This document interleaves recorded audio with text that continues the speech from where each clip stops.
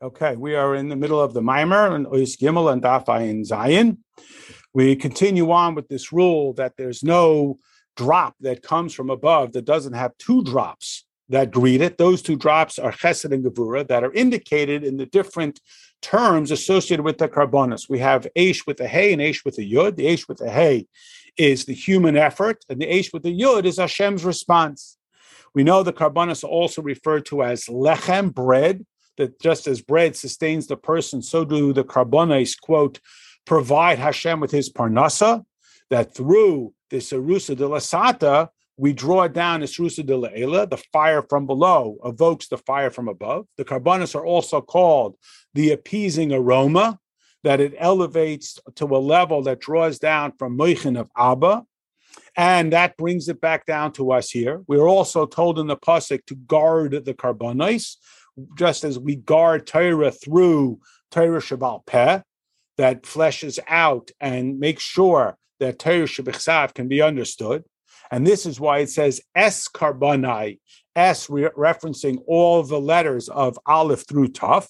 And this is all possible through Moshe Rabbeinu being the instructor of the Karbonos, because Moshe connects with us his level of bittul, which allows us to, via the Karbonos, elevate outside of our capacity. This is also why they are brought b'mayadoi, literally on the Yomim Tovim, but also the term for knowledge and awareness. We talk about the difference between Shabbos, which is Kodesh, and Yontif, which is Mikra Kodesh. We declare it that way. We talked about Pesach, which is Avram, and Shachris, which is where we overcome our self-awareness, like the Shachris davening, that first speaks about how Hashem affects us. Then we speak about Hashem himself. Mincha, where we go right to Shemona Esrei, which is Yitzchak, and Ma'ariv, which is the combination, and therefore it also has the Shema, but it's a much more abridged version. And this is that idea that like the bride who's adorned with her jewelry, which is the jewelry of this Kesser. Then there is a Kitzer that summarizes this Maimer, and then we started on a new path with a new Maimer.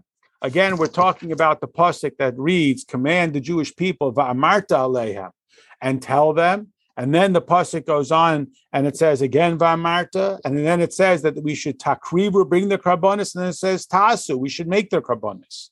So the Alter Rebbe asked the question: why does it say va'amarta twice? Why does it first say takrivu, and then it says ta'asu? And we also started to talk about that the idea of the karbonis is nachas ruach, and how is this addressed with the concept of davening. So we talked about the idea of why neshama comes down into this world, and that is to bring about Hashem's purpose. And Hashem's purpose is to be aligned with the godliness down here in this physical world. Just like joy is brought from novelty, so too the novelty is that we overcome the presumption of yeshus in this world and identify the ayin that is reverse the process of yesh mi'ayin, which is the way Hashem created the world, and we transform this physical world from yesh back into ayin. And this is the idea about how music uplifts us, it takes us out of our ordinary.